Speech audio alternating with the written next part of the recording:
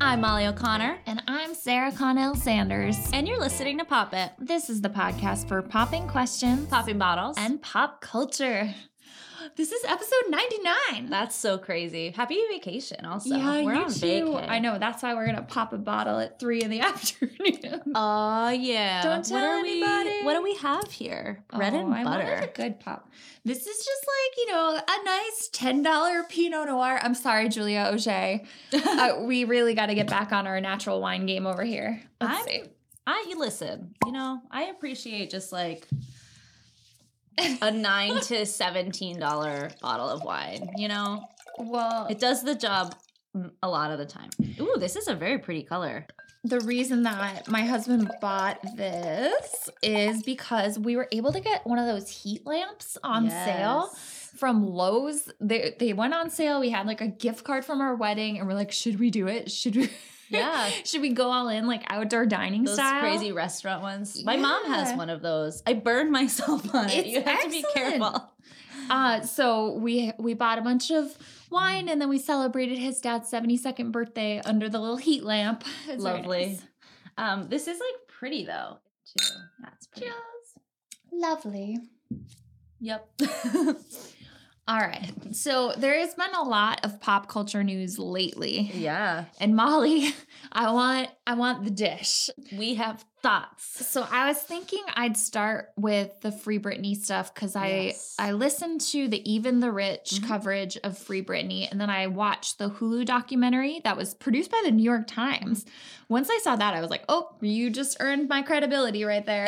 It's kind of funny because if you look at the actual show on Hulu, it says like season 1, episode 6. Mhm. So then I'm like, well, wait, what are all the other episodes about? I've watched a bunch of them. Yeah. And yeah, they're wonderful. Like there's one about a music artist who went viral but then went to prison. Just a lot of just like different stuff. new media coverage. And then there Cool. are some about Breonna Taylor and more salient Yes. social issues. Okay, but I was thinking I'll kind of go through the timeline they cover with Britney, and then you can fill in some of my blanks and my questions. Yeah. So obviously we all remember Baby One More Time. Yeah. Brittany blew up. I was in like 6th grade. You must have been I in was like in, 3rd or 4th. Yeah. I think like I think that's right. And it was a boy band era. So she was sort of the first for me in this like teeny bopper. I was going to say women, but no, she was the first teeny she was a bopper kid. girl. She Yeah. was a kid. And the paparazzi went crazy over her. The media coverage of her was really focused on her sexual relationships, Yes. particularly with her partner, who was from a boy band, Justin Timberlake of NSYNC. Yep. And I think that there was still a lot of mental health stigma at that time. I don't think in the mid-2000s we understood how the media culture, much like I would say the royals have experienced it in the UK, how it was negatively impacting these very talented young women in the Right. spotlight. And their overall health, in addition to their mental health, but also, weight gain and loss and that kind of thing. Absolutely. I think that at the time, I'm trying to think of like earlier examples. Like you can think of someone like Janet Jackson, not unrelated to the Timberlake thing, but like before that, like think about how she was like a superstar in the 80s and 90s. Same with Madonna. And they didn't get that same treatment that kind of all of a sudden I think came with the advent of like Y2K and the internet and TRL. and all this stuff. Right. So I think that they were definitely hounded and stuff by paparazzi, but it wasn't the level that like these kids were getting, where it was like Britney, Christina Aguilera, and that like kind of class of people. And I think the magazines and things were able to curate a weekly schedule for content rather than daily. And so with something like Total Request Live, which aired every day of the week, well, Monday through Friday, all of a sudden you had like a day-by-day level of coverage of these pop stars. I loved TRL. Me too. That was part of the reason when I was like in high school, I was like, I want to go to college in New York City so I can go to TRL. I never went, not even once. I went to TRL once. Actually, I went twice, I think, with my mom. Just like whenever if we visited New York City, I was still a teenager. And one time, who was there? I can't remember. But one time, whoever was there, like looked down and waved. And I was like, he waved at us. The best It was like, moment. and now I can't remember who it was, which is so funny. But I do remember Britney's meltdown, for lack of a better Yeah. term, when her mental health was put on full display. I was on a training trip with my swim team, and I just remember us all watching it like in the airport, and when we Mhm. got to the pool on the gym television, Yep. and it was just captivating. I think Yeah. it was the same day the iPhone came out too, just to kind of Probably give you something. a scope of what Yeah. era it was. I think it was my senior year of high school. But in between Baby One More Time and this, you have this like insane sort of like cataclysmic rise, right? Where Mhm. she has so what was it? The first album, and then she had the Britney album. Is that the one that Toxic? Because that like sort of like Mhm. was like crazy, like meteoric Well, superstar. and Oops, I Did It Again. Yeah, Oops, I Did It Again was the second album. That's right. Because And then people Toxic. expected that she wouldn't Mhm. have a follow-up that was as relevant culturally as her debut, and yet Rolling Stone loved it. All Yeah. these people loved it and have said it held the test of time. Yeah, and she's done these like she did these like iconic magazine covers. There's one where she's like in a bathtub covered in diamonds. I think that was a Rolling Stone cover. Yeah, and she's very young Yep. too, which is kind of it's difficult because like there's one in particular where she ends up in her childhood bedroom in a bra and the photographer's shooting it, and initially she had expressed some discomfort. Her parents had certainly Mhm. expressed discomfort. Then she ends up alone in the room and these photos come out, and it's Cool. horrifying and Yeah. surprising to her guardians at the time. Absolutely. She stars in a movie, Crossroads. Of course. In 2003 that was. She's like the biggest star in America at this point. And I think as it got closer to the time of her sort of like breakdown, as we would say, a lot of kooky things kind of started happening around her, right? Where she got married to that guy, Jason, overnight in Las Vegas. Yeah, it was like a 24-hour crazy wedding. stuff She got it started happening. annulled. Yep. And you pointed out that she's really young too. And in 2008, when this kind of the big kind of break happened, she was 25. Like she was Wow. only 25 years old. Right. So like She'd leading up already to all lived that- so many lives. yeah, leading up to that point, she was a kid. Like truly. I didn't even realize that until like a week ago. They were like, yeah, she was 25 in 2008. And I was like, Wow. what? And I don't want to center Justin Timberlake in this, but I do want to point out he came out with a music video for his song Cry Me a River. His first solo album really hadn't registered, or at least NSYNC fans didn't like it as much as, Mhm. as I think he anticipated. And then that video was what propelled him as Yeah. a solo artist. And do you remember the video? Yeah, there was a Britney lookalike in it who was basically like cast as the, villain of the video. Right. It insinuates she cheated on Mhm. him. Which, Right. And so you have that. And I know we mentioned Janet Jackson, so Mhm. it bears saying that in his Super Bowl with her, she has a wardrobe malfunction. We don't know still really if it was the whole intended or story, not. Yeah. But she is then banned and vilified, and he's given an opportunity to perform again at the Super Bowl by himself. And he sings that song, and that drove me crazy. But that's right. That's 2004. I think this was all around like 2003, 2004 is like Crossroads comes out. They have broken up. He does that album. The Super Bowl is 2004. Yeah. So And he's very coy too when people ask if he's had sex with his girlfriend, a young Britney Spears, Mhm.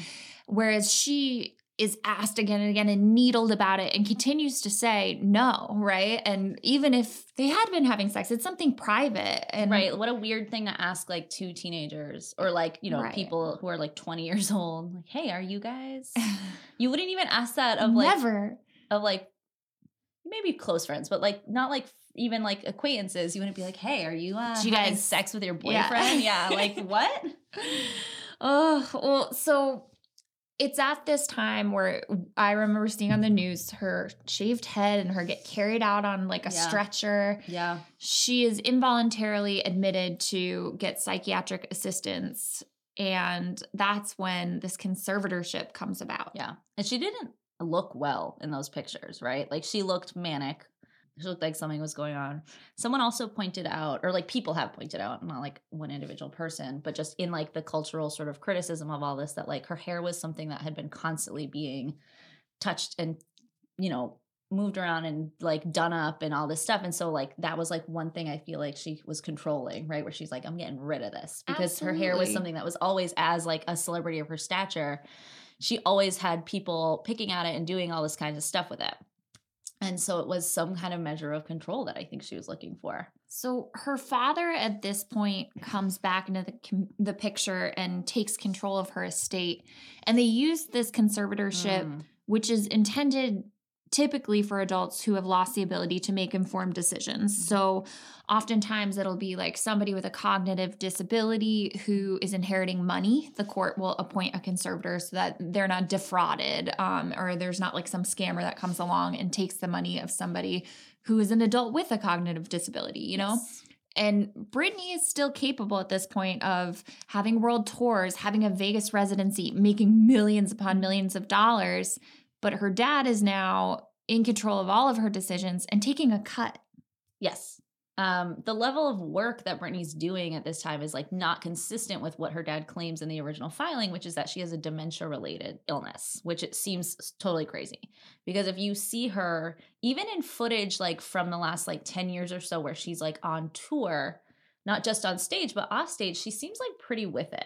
You know, kind of like she always had sort of a personality of being sort of like spacey, but not like if you're able to remember songs and dance routines to like at the level that Britney is, that is not consistent with whatever her dad is pushing. One thing they draw upon in the documentary too is just that she makes creative decisions a lot. And they were like, you know, to make creative decisions that do generate millions and millions of dollars and huge success and a fan base and sold out tours, you probably aren't going to be of the level that you need your father, who at that point had been estranged from the family for a while too, to come back. And he doesn't seem like a trustworthy character. Absolutely not. And I'm glad you brought up the creative decisions, because when you think about Britney's following and her fan base, obviously now it's kind of blown up, but there had always been, obviously she had like baseline fans, but like her real true like Britney like kind of fanatics, or like stans as we might call them, from like who have kind of stood by her forever. They were all part of that, not just because they loved, you know, her music or whatever, but they just loved her whole like thing, right? It was the aesthetic that she gave out. It was like the style with which she approached things in a very sort of like delicate and kind way, I think. She always had that sort of like childish element to her, where you think of like the way she, even when she looked like really sexy, like when she would speak to people or anything like that, she kind of came across as very sort of not like naive, but just like sweet, right? Yeah, and they continue to emphasize that in everything I've read, everything I've watched, just how kind she was. Yeah. And how, especially like a child celebrity, I think of Justin Bieber, went through an ass phase, right? Yeah. And we understand that. We kind of forgive that in Justin Bieber. I can't imagine what it was like to grow up in the spotlight. Absolutely. But Britney was always, always kind. And she always had to be like on, right? She could never, that's what you're saying, like where we would give her a lot of flack for like, even when she did the umbrella, smash the car with the umbrella, but it's like she was having a situation. So they talked to that, what's singular, paparazzo? Yes, I think so. So they talked to the paparazzo who she swung the umbrella at, and he's unforgivable. He's just clueless. Like he has no clue, I think, that what he's done would be invasive. He thinks of it as his job. He like keeps harping on the fact that, oh, we had a friendly relationship. And I'm like, yeah, because she was being followed by you. Wouldn't you rather that was a congenial relationship? Like, hi, right. Yeah, it's ugly the way that we treated celebrities in the mid 2000s. And we're all reckoning with that. But one big question I have is like, in this internet age where we're pushing out so much content, have we just heightened the level of coverage, or are we diluting it? I think that's a very good question. I think it's really interesting because I look at the kind of the stars now who are going through maybe not necessarily the same thing, but similar things. And I think about the empathy like at large with which we approach those things. Obviously, there are still people who look at someone like Demi Lovato, right? She had a heroin overdose 2 years ago. Or I guess maybe 3 years ago now. The way that people looked at that, some people looked at it the exact same way as Britney, and they were like, oh, she's crazy. Like this girl, you know, she can't deal with her life. Like she should, whatever, you know, just being jerks. But then there was other coverage I read. Like I remember reading a People magazine article about what happened to Demi. And at the bottom of it, it was like helplines for addiction. And then there was information about like how people could access Narcan, like from their local, right, like from local healthcare centers. And I just thought that was like such a dramatic change from the way that we would view, even like I'm thinking of like someone maybe who would have a similar like heroin addiction, right? Like Courtney Love or someone. Like even the difference between like 10 years of like having a young star deal with that, we are heightening it in a way, but I think it's in some ways a more compassionate view. I agree. And I don't always know that these stars have control over their social media, but that's one thing where Britney has started to post on Instagram and TikTok, and people are really scrutinizing every detail, like asking, it's almost QAnon level where they're like, is she hiding a secret message? Is this a call for help? And to me, it's just a broader picture. And I do think, like, for myself, you know, this is an age where everyone probably has a picture of themselves that they don't want the world to see. Yeah. So that, for me, is part of the reason I think I put so much out on the internet. I'm like, you know what? I want to be in control of it. I want there to be so much of me out there that should something bad ever come out or that, you know, makes me feel vulnerable, there's a lot of other stuff to balance. Absolutely. There's an episode of Veep actually, like where there's one thing that's going to leak. So they just decide to like take like stacks of documents and redact some of it, but then just like leak a bunch of it. Right. Because then then the reporters have to go through and find whatever that one thing was. But it's that idea where like it works. It's the idea where like you put so much out there, maybe people will stop looking so closely at each and everything, you know? Yeah. And I think Britney Spears is not trying to send us secret messages, but I think she's being taken advantage of by people in her own camp. I think that there is a middle ground. There are people who are like, Britney has no control over her Instagram. People are writing scripts for her, doing this, and this. And then I just read from someone who was like briefly an assistant for someone who was in that circle who was like, no, Britney makes the post. She wants to like relate with people.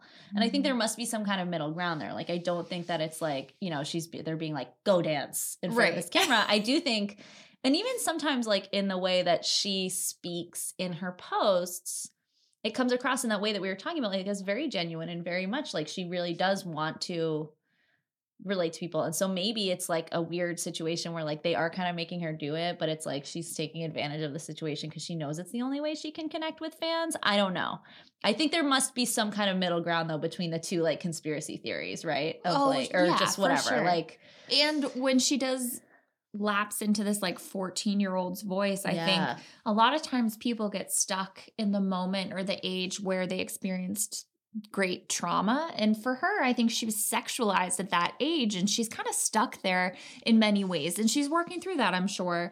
But is she working through that on her own terms? Because if not, it's really hard to do work on yourself. I think if someone else is telling you have to. Absolutely. Or if you are not given like the full breadth of like treatment or whatever you need to like work through it. Right. I have also heard though that she's very shy.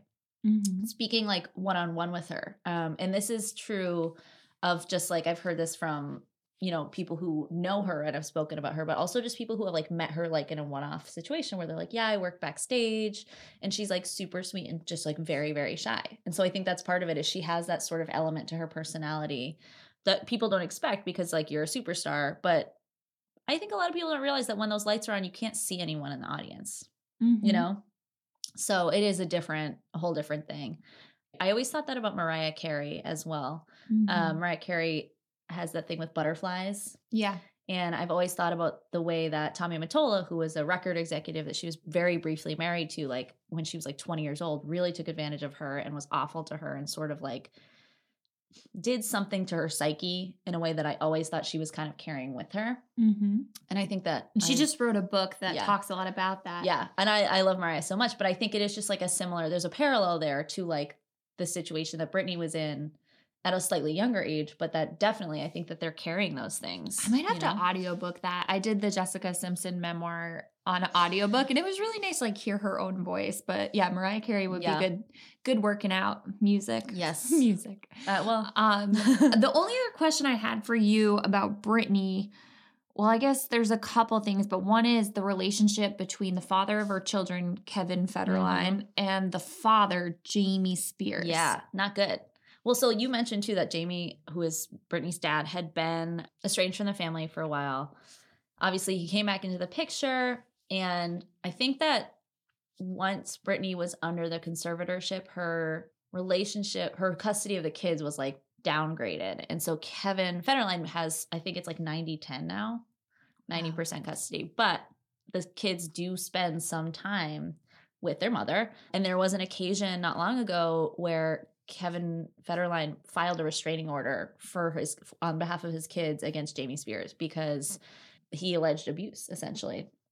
And that the older boy, Sean, was like, he put his hands on him in some way. Jaden was present for it, who's the younger son, and that he didn't feel that his kids were like safe there.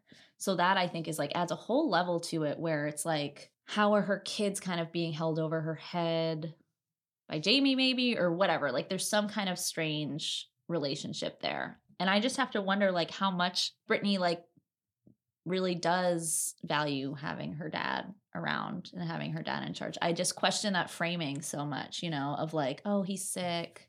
So they had access to certain people for this documentary, but they don't have the family speaking. They have Felicia, her handler, who I remember reading about in Rolling Stone when she was 15 or 16. But they do show one really telling scene. And she's been doing this Vegas residency from 2013 to 2017. And then she signs an extension of the deal. She's going to do a new show. And she's there for the announcement. She walks down the stairs to announce it and just walks right past everyone. And you can tell, like, the look on her face, she's just like, I'm not going to be monetized or whatever. She's like, I didn't sign up for this. And she's like, yep, you wanted me here. I was here, but I'm not making some sort of speech or whatever. She just silently walks down the stairs and walks right past all the cameras. And she cancels this like stint in Vegas and then says it's because of her father's health in a statement. Yeah. So this was the only other thing I wanted to mention is there was this whistleblower that came forward who said they were paralegal and they claim that, her father's health is not the real reason that she's canceled. Do you know anything else about this? It's just kind of confusing. I just think, I think it is a very odd way to frame the cancellation. I can't speak to obviously why it was canceled unless she was very adamant that she just didn't want to do it anymore, right? And then they've had to figure out some way to frame it.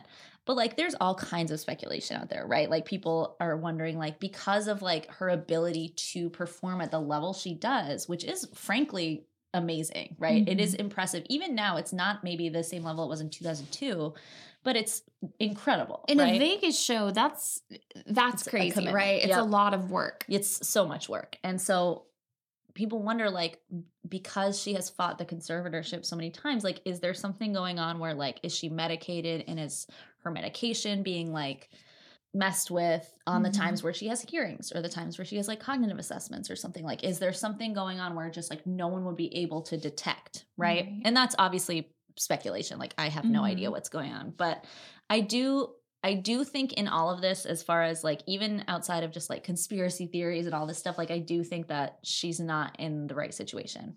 Right. And it is like a disability rights issue. I did a post about this last week because it's not just Brittany, right? It's like this idea that like because someone maybe has a mental illness or they have one situation where something goes wrong, that at least in the state of California, it's conservatorship. It's different. It's like called different stuff in different parts of the country, but it's a situation where like you literally can get your actual like civil rights sort of taken and given to someone else. And so I do think that in Brittany's situation, is she unfit enough that her father gets to decide literally everything about her work situation, make choices for her? Well, then she shouldn't be put to work at the level that she is. Exactly. That's the quandary I think that people are kind of dealing with, where they're like, if she is not capable of making her own decisions in her, like as an adult in her life, then why is she on stage producing like the level of performance that she is? And at some point with the Vegas residency, he started to make a cut of close to $100,000 a week, right? Yeah. And so it just became really questionable where are his motives. I'm glad you mentioned ableism, though. I was telling these students, I was like, this is a term I didn't even really know about until mostly, honestly, Love posting more and more about ableism. I'm like, this is something that needs to be part of my vocabulary. but they had asked for a lesson about Marsha P. Johnson, like requested it. I'm like, I love how that. cool are these 12-year-olds? Yep. And we were talking about trans rights. And I said to them during the lesson, like, this is something that probably if you had asked me 5 years ago, I wouldn't have totally known how to define intersectionality in a Sure. way that was like helpful and informed, or I felt confident in. Yeah. And then I said, I feel that way right now about ableism. And it's something that I'm trying to learn more and more Mhm. about. But that brings me to the Golden Globe nominations. Yes. I mean, it's ridiculous. It's always right? weird. Yes. Who Golden is the Globes- Hollywood Foreign Press? Yes, the Golden Globes are always strange. Just to put that, like, to start with that, they're always weird. They're always fun to watch. Mhm. The Hollywood, Well, part of it is because that's a party. it's a big party, and Usually. it's a party in the way that the Oscars are not. Part of that is because of the level of like prestigiousness that like the Oscars are looked upon because you are voted by like your peers, right? I thought you were going to say the level of champagne. Same with like SAG, right? That's the Screen Actors Guild. So it's like the actors are voting for So actors. it's people et who cetera. are in it and they're voting on something that they're very familiar with. Yeah. That The ho- also might create bias, but less opportunity for tampering. Yes. And it's also different from, for instance, like Film Critics Awards are taken pretty seriously, right? Like, because that Mhm. is like groups or coalitions of critics, either regionally or whatever, with a certain point of view, who are film critics. The Mhm. Hollywood Foreign Press Association is literally a group of like 90 to 110 members of the press who cover Hollywood, which doesn't necessarily have to mean criticism or anything like that, who are foreign. They're just like obscure It's like a bunch journalists of from random other people. countries. And their membership has never been, at least to my knowledge, their membership has never been fully transparent. But it's always been, it's like a party, right? And they do film and TV, so it's a whole thing.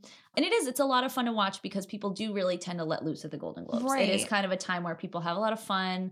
They're the only like major award show like this that does like, for film, they separate out comedy and drama. So there's like a chance for someone to win what is considered a higher level award, who maybe is in a comedy film who wouldn't get that recognition. Right. But yeah, it's kind of like it doesn't mean anything. They're very strange. They love to nominate. There are like certain people they love and there are certain types of people they love. So if People you that are- show up. It's not even just that. It's I like think that must be part of it. they though. like to try to get people to show up. That's the Mhm. thing. So they will nominate like The Tourist, which was a movie with Johnny Depp and Angelina Jolie that Mhm. was not good. But like they nominate that for a bunch Or- of things because they like the idea of nominating Johnny Depp Burlesque. and yes. Well, that's like that's a different type of, yes. They have like different ways that they do stuff. Yes. The Tourist they nominate because they want those people to come. Burlesque is one where like that's where the musical comedy side becomes like so kind of crazy, right? Like anything, if it has like if two people sing a song in a movie, it's a musical, and it might have nothing to do with comedy, right? So like Les Miserables, the like very dramatic musical film, is nominated alongside like whatever comedies came out that year, which seems a little The Prom. kooky. I mean, that was Yeah, okay. So let's talk about a couple of the yes, ones in that. particular. So the reason I mentioned ableism Yes. was because they had nominated Kate Hudson for a movie called Music, and all of these really esteemed critics that I respect said things like, I never heard of Music until just now or whatever. Oh, yeah. And that's why I was really like taken aback, and I thought maybe they just wanted So- Kate Hudson's participation. Oh, definitely. Oh boy, though. So what is Music? Music is a film. I think I started hearing about it maybe like a month or two ago, where the first like trailer came out for it, and it is a film that Sia, like the musician Sia, Right. essentially conceptualized and directed and wrote all these songs for.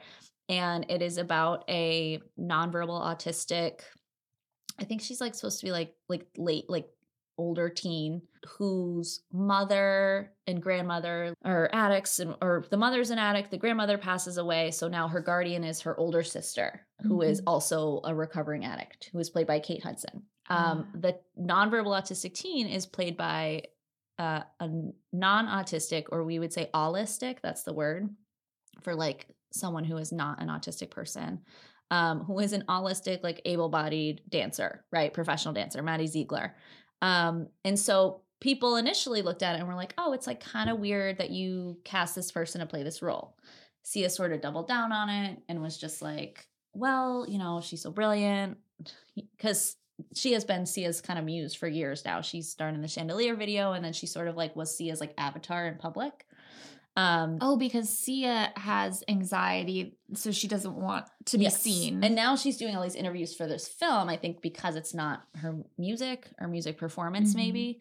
But I remember, sorry to it's backtrack, but the SNL star from Bridesmaids, Kristen Wiig, performed, right?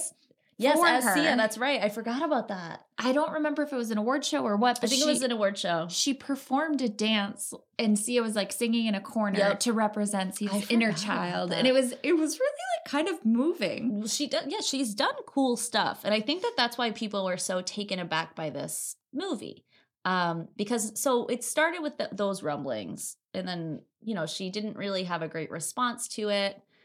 But now the movie has like been released to the press, and I have read some reviews of it that are just absolutely like withering. Like Matt Zollerseitz, who's a critic I really love, was like, I don't even know why she did this, because it's not only offensive on the level of like treating a nonverbal autistic person like they don't actually have any thoughts. Yeah.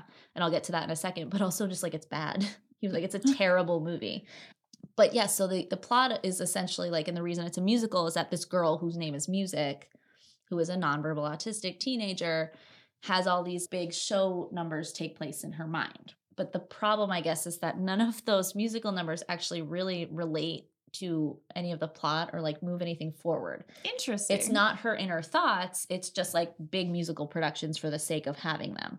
And I saw an interview with Sia where she was being interviewed by a person who essentially like compared nonverbal autistic people to like set dressing. Wasn't the exact word she used. I think she said like something more specific, like a lampshade. Oh. But regardless, Sia kind of just like went with it and answered the question. And so a lot of people are rightfully upset, autistic and not, because it just seems like she made a movie to make a movie and make herself look great. Like, I don't know. But I will tell you that in all the reviews I read, Kate Hudson they all say she's good. She's fine. They're like, she has a well-intentioned performance. And I love her. I love her too. I love Kate Hudson. And that's why I was like, oh, she was in a movie this year? Yeah. And then I looked it up and I was like, oh, everyone has thoughts about this. One of the things I thought was really interesting, someone said like, she now has like well-earned wisdom. Like she's the elder statesman. Mm-hmm. But yeah, it's kind of a mess. But that is the type of thing where like they would pick out Kate Hudson, right, from a weird, bad musical movie. It's oddly typical of the Hollywood Foreign Press Association. All right. So one thing I thought they got right, I watched Promising Young Woman. And I've not been moved by a movie like that in many, many years. Tell us more, Sarah. It's the story of a sexual assault and the story of two women who are very good friends and connected. And when one of them is hurt by a well-respected man in their community, the other one is incapacitated. And she sort of gives up all the things that made her her in order to seek revenge. And so it's a sad, terrible story of sacrifice, but then it also has comedic moments. It's visually very stunning and beautiful. Like it reminds me of Sofia Coppola a little bit. Yeah. But God, it's just heart-wrenching. Yeah.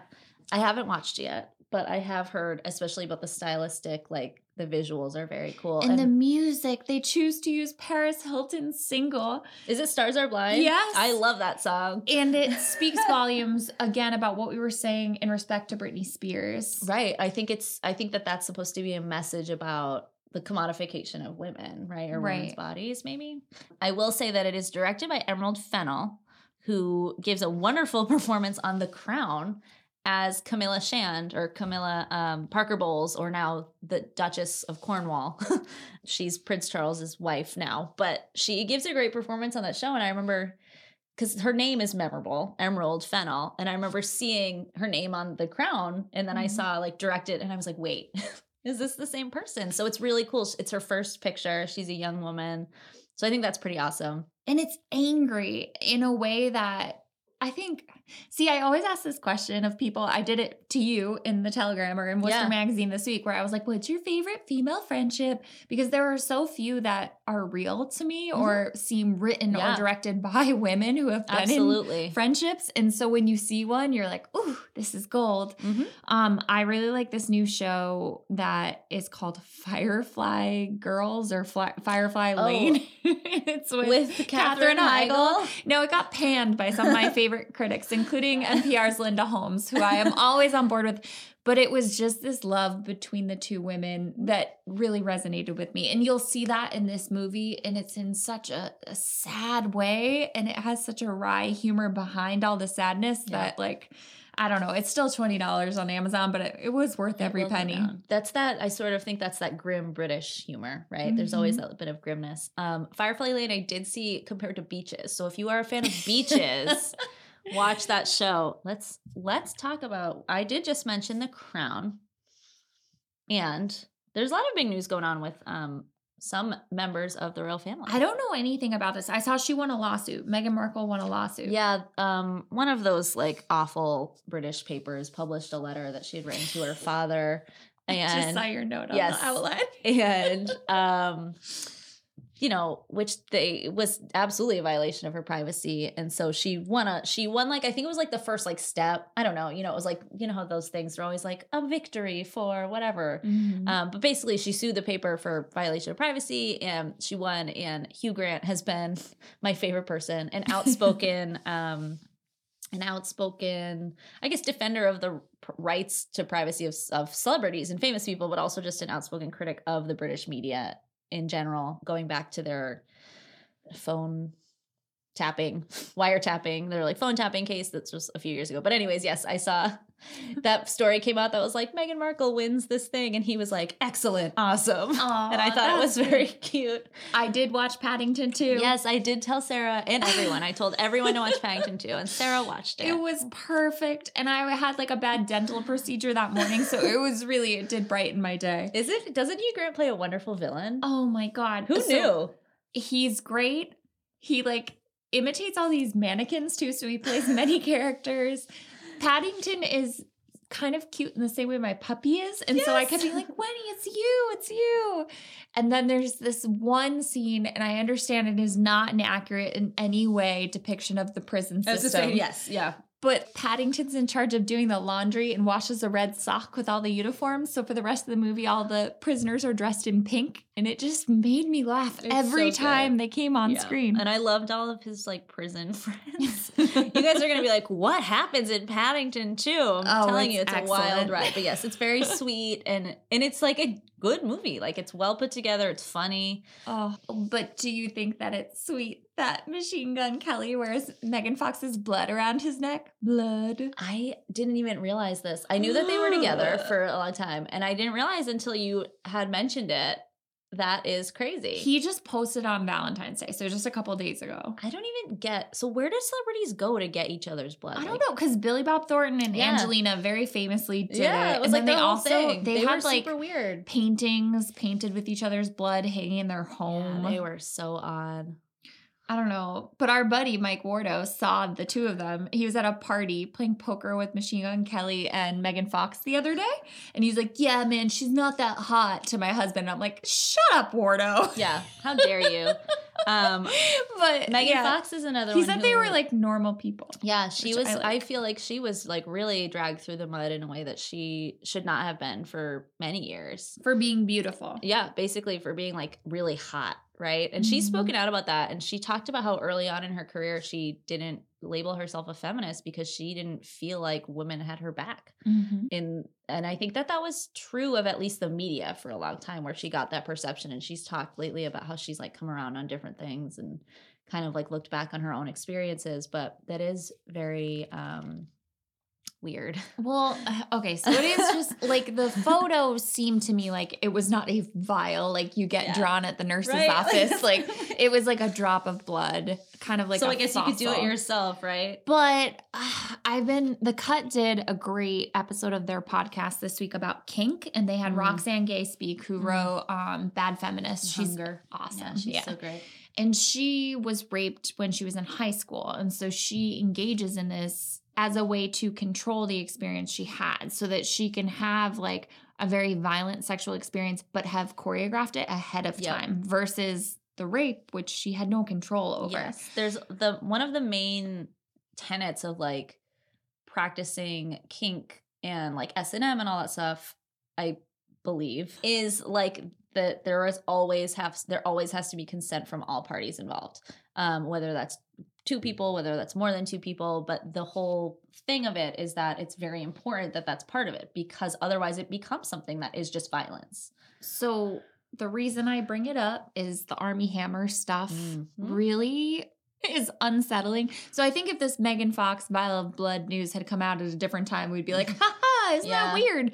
But because it's just come out that this like very handsome man very from The Social Network seeming. And what's the movie with Timothée Chalamet? Yeah, Call Me by Your Name. He's a great actor. Yeah, that he's rotten. He's rotten. He's twisted these relationships he had with women into something that was abusive and manipulative in the name of kink. And he did not have their permission. Yes, that's absolutely what it appears to be the case, right? Is that it seems like on more than one occasion, turn it into not like a hostage relationship, but almost like people felt like they couldn't leave the relationship that had gotten to a level where they were uncomfortable. He expressed a desire at one point to like cook a woman's rib cage or something. Yes. And I don't know how serious he was about that. That's the part crazy. That's difficult, where it's all like...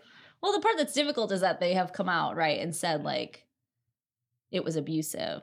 Right. But also, because it goes way beyond. Well, and wouldn't the threat of something like that give you fear of leaving the relationship? Right. Like there's a movie that I love called Take This Waltz, and it has Seth Rogen and Michelle Williams and Luke Kirby in it. And there's like a part where like the two of them, Michelle Williams and Seth Rogen's characters are married, and they say stuff to each other that's like, I love you so much, I'm gonna melon ball your eyes out and cook them. But like that's a joke, right? And like that's funny, like where you're expressing, you have that sort of like relationship with someone where like that's where you're at.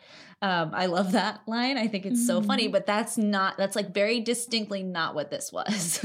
Well, okay, so to bring it full circle, that's another reason why I do think that this age of social media is different, because you get more context, right? If I hear Seth Rogen saying that in a video or a picture, or any number of ways that we have access now to celebrities, like I know it's a joke, but if I read it in a one-off interview, it might not come off the same way. Right. There's so much that does get lost in translation, I think. Or like, decontextualized. I think Twitter in many ways has been a really cool and useful tool for activating, movements and for communicating in ways that people couldn't communicate before. But then there are other times where it's like, oh, like you read one thing, even a thread on Twitter, it's not conducive to actually getting the whole story, right? Or satire can just be lost. Yes, it's very tricky. I do just want to mention, because we did talk about Meghan Markle. Please. She is having another baby. I saw that. I meant to say that before. Yes, I'm very excited. She had a miscarriage last summer. But yes, on Valentine's Day, they released a very cute little picture. She looks like she's like a few months along. But yeah, and I think that's great for them, because I just want them to be happy in whatever life they have chosen. My Valentine's joy came from Worcester's own egg roll lady. Oh, yes. God, Molly, I love her so much. She is the best. We had dinner with her once, and it was like really special, the two of us. Special. But I have had the pleasure of talking to her many, many times over the last year. She was a quarantine friend. Like I was saying the other day, it's so hard to make quarantine friends. She's your quarantine buddy. I feel like I met a spiritual guide. Absolutely. But yeah, she is a part of a group that history calls the Boat People. Yeah. I didn't know anything about this. And then I started like looking up all the the horrible for to report. Yeah. So articles and Sarah wrote things. a beautiful Thank love you. story for Worcester Magazine, which my mom texted me to say everyone loves Sarah's story about Egg Roll Lady. God, she's a special word. Oh, well, She and her is. husband is really special. Yes, I'm like, yes, I have not met him, but I assume that if he is married to her, I knew a little bit. I knew like that stuff had happened, like that there were Mhm. refugees from Vietnam. But can you tell us a little bit about just like what you found Yeah, so when you were reporting? it was super difficult for people to leave Vietnam between 1979 and 1992. And so, Which is like post war time, right? there were these like really intricate plots hatched to rig up fishing boats to be able to travel to places like Malaysia and the Philippines and to China. And she found her way onto one of these boats alone as a woman, which is terrifying. The more I read about it, it's just like 10% of the people who went on these journeys died. Wow. Either they were lost at sea, they starved, they were dehydrated, or they were killed by pirates. And a lot of them were women, and there were all the stories that I typed in, Molly. It was all just about rape, and that was horrible. Yeah. And so to talk to this woman who's so sweet and charming and like innocent and in love with Worcester, Right. And to kind of imagine and realize like, no, she's lived 100 more lives than you, Sarah. Like, Right, to sort of you think she's so imagine innocent. this She knows more than you'll ever situation. know. Yeah. It was really special. And she found love and found her way to Worcester. And we're really, really glad to have her. And some of the things that she said, even the things that she says when you're talking to her, right? Like when we were at dinner, I was just like, she's just so fun to be around, and she makes you feel good, right? Yeah. It's not just like fun. It's like enriching to your life. Like it feels nice to be with her because she works so hard to make everyone feel great. But there was one thing that she said, because it was sort of like a Valentine's Day story, and she has sort of like a message to give to people who like don't have love in their life or who feel lonely or feeling, not great at Valentine's Day. And she says, I extend my heart to you and give you my love, for love comes in many shapes and forms.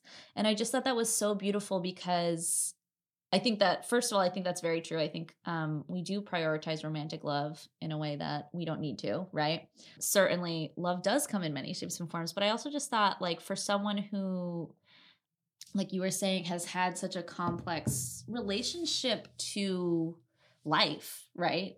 A complex relationship to her journey I just thought was so beautiful, and I thought was a really nice sentiment.